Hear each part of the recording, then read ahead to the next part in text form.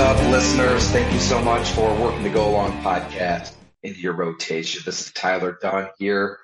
For a solo episode, I thought it would be a good idea just to wrap up free agency because we're really down to the one-year deals, the minimum contracts. The first wave of free agency has come and gone. The second wave has pretty much come and gone as well. So we have a really good sense now of the teams that separated themselves this time of year. And I think it's worth noting the winners. It's always hard to declare a winner of free agency, but I think the NFL owners, the NFL general managers, front offices, they've all kind of wised up. I mean, you really didn't see a lot of ridiculous decisions, contracts. Usually the first 48 hours of free agency are reserved for Bill Belichick being sprawled out on a beach somewhere and everybody else mocking whoever pays these guys. You go back to Albert Haynesworth's contract with the Washington Redskins all the way through. There's somebody each spring that is just paid an insane amount of money that, a good player who is paid as an extraordinary player who then proceeds to hamstring whatever team they go to financially. That didn't really happen this year. I think you saw the absolute polar opposite. A lot of really good players didn't get the money that they expected to. They, in many cases, bet on themselves and lost, which is sad. But, that's kind of the sad reality of it. Specific positions, too. I mean, the running back position was stunned to see someone like Jamal Williams, who we know well, obviously, at Go Long. You caught on our happy hour. Rushes for 1,000 yards, leads the NFL in rushing touchdowns, helps change everything in Detroit. A team that's been bad for half a century, and he gets 3 years, $12 million with the Saints. The tight end market really wasn't what some of these tight ends thought it would be. Dalton Schultz, he really waited over a week to get a big deal, ended up settling for a one-year contract that was modest, and that really was the case across the board. Even the edge rushers, I mean, think about it. You need an edge if you want to win in today's NFL. A lot of these edge rushers did not get the contracts that they were hoping for either. And there's some good ones out there still. So it was strange. I do think, though, that it plays into the hands of contenders that don't want to spend like crazy. Orlando Brown being the perfect example, where Cincinnati, Von Bell, Jesse Bates, there's two starting safeties. These are two players who changed the dynamic in Cincinnati. You go back to Joe Burrow's rookie season when he tears his ACL. They lose him for half the year, lose a lot of games, which ends up working to the benefit because they draft Jamar Chase the next year. But it wasn't the tail end of that year that Von Bell absolutely depleted Juju Smith-Schuster after Juju was dancing his ass off in midfield. And that hit, as Von Bell and those teammates detailed in our feature there ahead of the AFC Championship game, meet the villains. That was kind of a big bang moment for the Bengals where, all right, these aren't the sad, depressing, cheap Bengals that you're used to. This is a team that wants to, take names and kick ass. And yeah, Joe Burrow changed everything there. He's one of the best quarterbacks in the NFL. But that defense has been really, really good.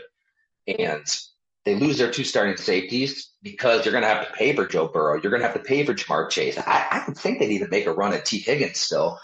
You'd be stupid not to. So you're going to lose players. You lose two core players, yet the way the market kind of worked out, with teams really not wanting to overspend, Orlando Brown, one of the best tackles in the NFL, just an absolute mountain of a lineman, is right there. And you bring him in on, I'm going to get the exact numbers here so I'm not misquoting it here. 4 years,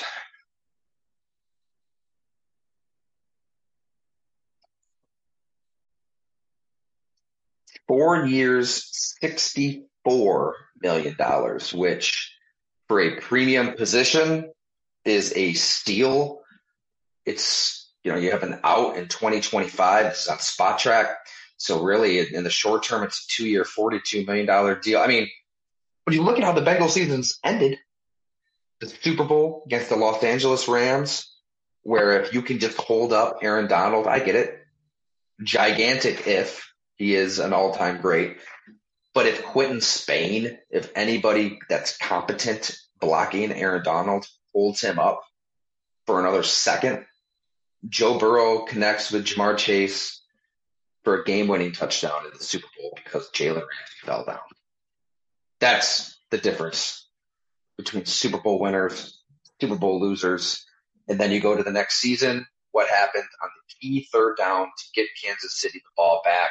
Chris Jones is one-on-one with an offensive lineman and beats him. So it doesn't hurt to get a tackle that will protect Joe Burrow's blindside. And like this move a lot. Obviously, Jonah Williams, now they were hoping to just kind of move him to right tackle. He's requesting a trade because I don't blame him. I mean, left tackles get paid way more than right tackles, and he wants to get paid. So they've got to deal with that. But still, you saw this across the board. I mean, Jordan Poyer, who in their right mind, including Jordan Poyer, thought that he would be back in Buffalo? Nobody did. He sounded like somebody that didn't enjoy living in Buffalo, didn't enjoy playing football, period, last year with all of his injuries, and really wanted a fresh start elsewhere. And Florida made a lot of sense. The Miami Dolphins bringing in Vic Fangio. I think a lot of us expected them to be interested. They weren't. And his market really wasn't there as an older safety. So the Bills are able to keep their tandem together, Jordan Poyer and Micah Hyde, which is huge because now you don't have to worry about replacing one of them. I mean, and finding another safety. But I think the team that had to be active in free agency, and really any team that is trying to be relevant with a quarterback on that rookie contract, they should spend. Look what Cincinnati did 2 years ago. Look at what the Jacksonville Jaguars did last year. You extract Urban Meyer from your building. Boom. All of a sudden, that disease is gone, which is number one. You bring in a Super Bowl winning coach, Doug Peterson, relevancy, a resume. He knows what it takes to build a winner. He's done it. And they spent. And people were making fun of him. And we wrote it at the time at Go Long. I mean, it's there. That this was smart. I mean, if you have a quarterback you believe in, and why in the hell wouldn't you believe in a Trevor Lawrence after what you saw, everything he did at Clemson? I get it, the year-over-year year was awful, but you know that this guy can be a transformative quarterback. You've absolutely got to spend that money. You got to go out and get an Evan Ingram, go out and get Christian Kirk, Zay Jones, Foye Oluokun, who's led the NFL in tackles, right? We had that feature on him too. He's a versatile, athletic tackle machine at linebacker. They went out, they spent, they rallied at the end of the season to win the division, and then they had an epic comeback win over the Los Angeles Chargers, and they gave Kansas City a game too in that divisional round. So Jacksonville's a team that can realistically take a huge jump now in year 3 of Lawrence, and a big reason why is because they spend money. They didn't care if people laughed. I mean, Christian Kirk was worth every penny of his contract. He was excellent. And this is where you have to give Trent Baalke and Doug Peterson credit too. It was like they forecasted this free agency period and saw that there aren't going to be a lot of receivers available. It was a weak class of receivers. I mean, Alan Lazard, Jacoby Myers, Juju Smith-Schuster. These are the guys getting the big deals. So what did Jacksonville do? They acquired Calvin Ridley. He was suspended because an NFL business obsessed with gambling and telling you to gamble every other commercial with all the Manning brothers. They didn't like the fact that one of the players actually used one of those apps. So he was suspended for the year. Just hypocrisy will make your brain bleed. So kudos, Jacksonville. I mean, Calvin Ridley, if he's right, you got the absolute best receiver available in the spring, because look at these deals. I mean, Lazard got paid. Good for him. He's a good blocker, good receiver. Aaron Rodgers will enjoy having him as a teammate. 4 years, $44 million. Jacoby Myers got 3 years, $33 million to move from New England to the Raiders. Juju Smith-Schuster cashed in 3 years, $25.5 million. Robert Woods, God, he'll be playing until the year 2074. 2 years, $15.25 million. Here in Buffalo, Deontay Harvey, 2 years, $13.5 million, formerly Deontay Harris. It really wasn't a strong market, so Jacksonville was smart on that front. So who's this year's Jacksonville? Who's the team that can talk themselves into realistic contention? So if you can make that leap, right? If you believe you have a team that can compete for a division title, get into the playoffs, maybe do a little damage, and then really set yourself up for the next year, kind of like what Jacksonville did this season, then yeah, you spend. You don't look back. You don't make apologies. The team this year, I give them so much credit for realizing it and then acting upon it, was the Carolina Panthers. Because the Panthers, they went 7-10 in that watered down NFC South. But let's start there. Let's start with what Carolina did last season, because remember, they fired their head coach, Matt Rule, in the middle of the season. Steve Wilks takes over. The players respond to him, especially defensively, him being a defensive coach. So Carolina at one point was 1-5, at another point 2-7, another point 3-8. They win 1, 2, 3, 4, 5 of their last 8. Finished 5-3. I think the manner in which they won some of these games was impressive, and really the games they lost were close. They absolutely demolished the red-hot Detroit Lions. I mean, what an outlier of a game. The Lions are going on a crazy winning streak, and Carolina just goes ahead almost 37-23. Remember Dan Campbell meeting Steve Wilks at midfield after the game, saying, "Man, you just kicked our ass." He wasn't lying. Look at the numbers. Carolina's defense absolutely shuts down Detroit's rushing attack, where, I'm doing the quick math, their running backs, Swift, Jamal Williams, and Justin Jackson, they combined for 12 carries for 22 yards.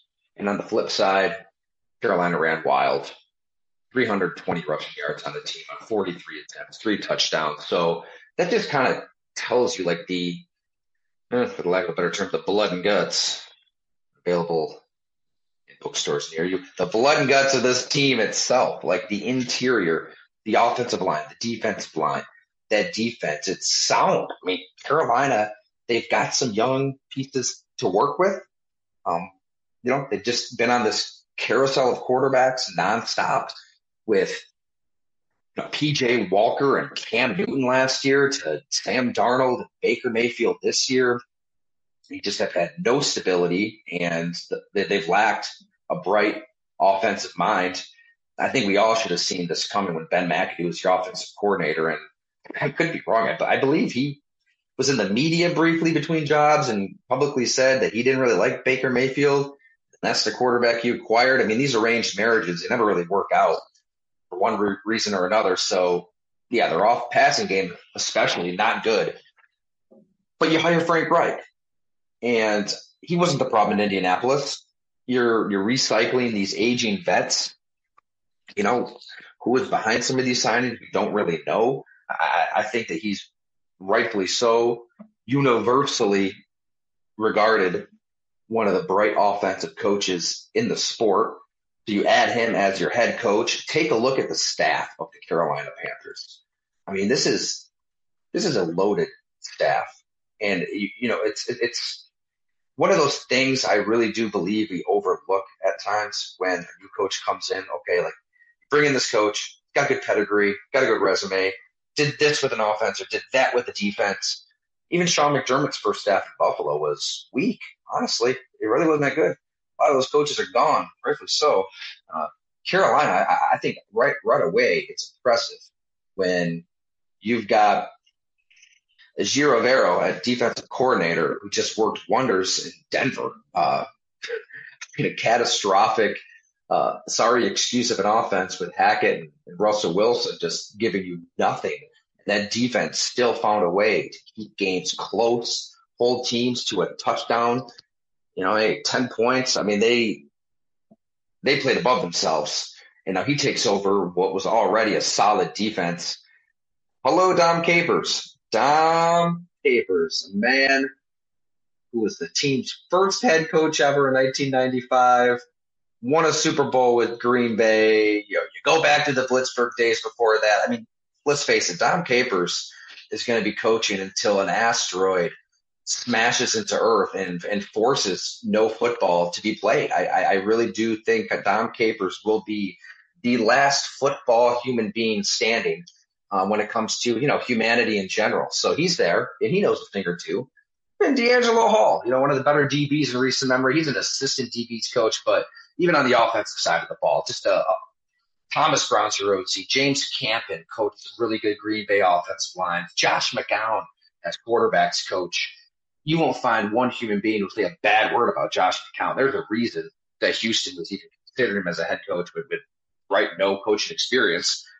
He's your QB's coach. Love that. And Deuce Staley, you heard Jamal Williams on this happy hour just beam when his name came up. He's not only coaching running backs, he's the assistant head coach. So a lot to love. I think you've got smart people with their eyeballs on all of these quarterbacks. So, right, that's the big move they made. And they gave up a ton to get that first overall pick. It did not come cheap, but they had to make a move. They had to be aggressive. I mean, you're talking 4 draft picks and DJ Moore. It's the number 9 overall pick this year, the number 61 pick this year, a 2024 first rounder, a 2025 second rounder, and your number 1 wide receiver, DJ Moore, who you absolutely did not want to depart with. That had to have been tough. This is a proven top 10 wide receiver. Carolina had to do it. They had to do it.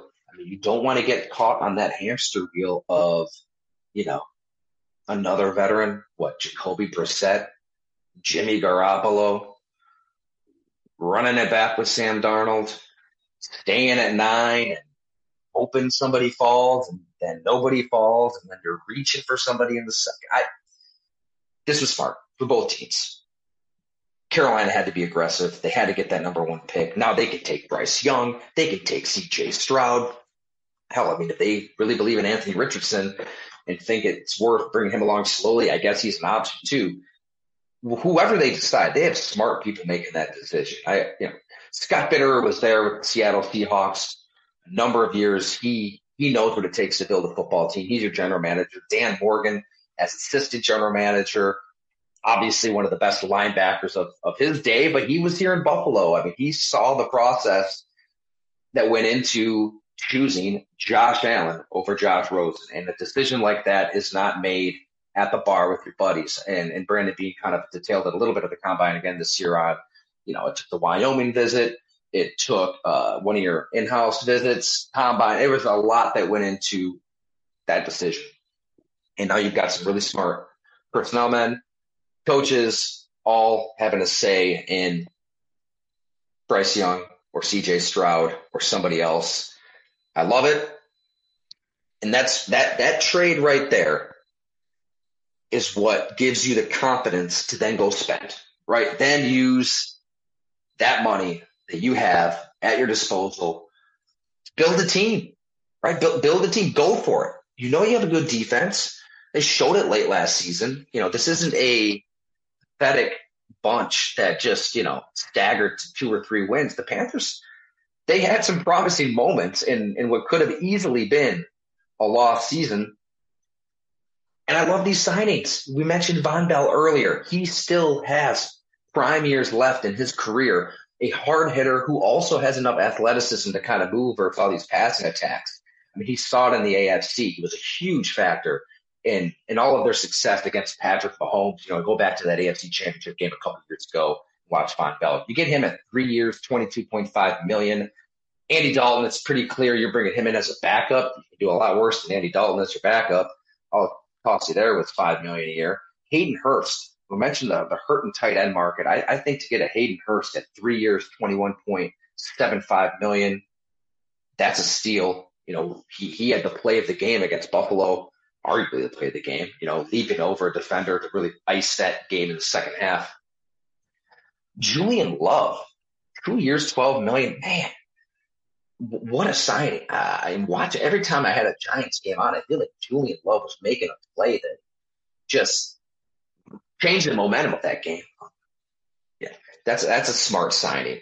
Adam Thielen, he's still dependable. He doesn't have the speed that he once did.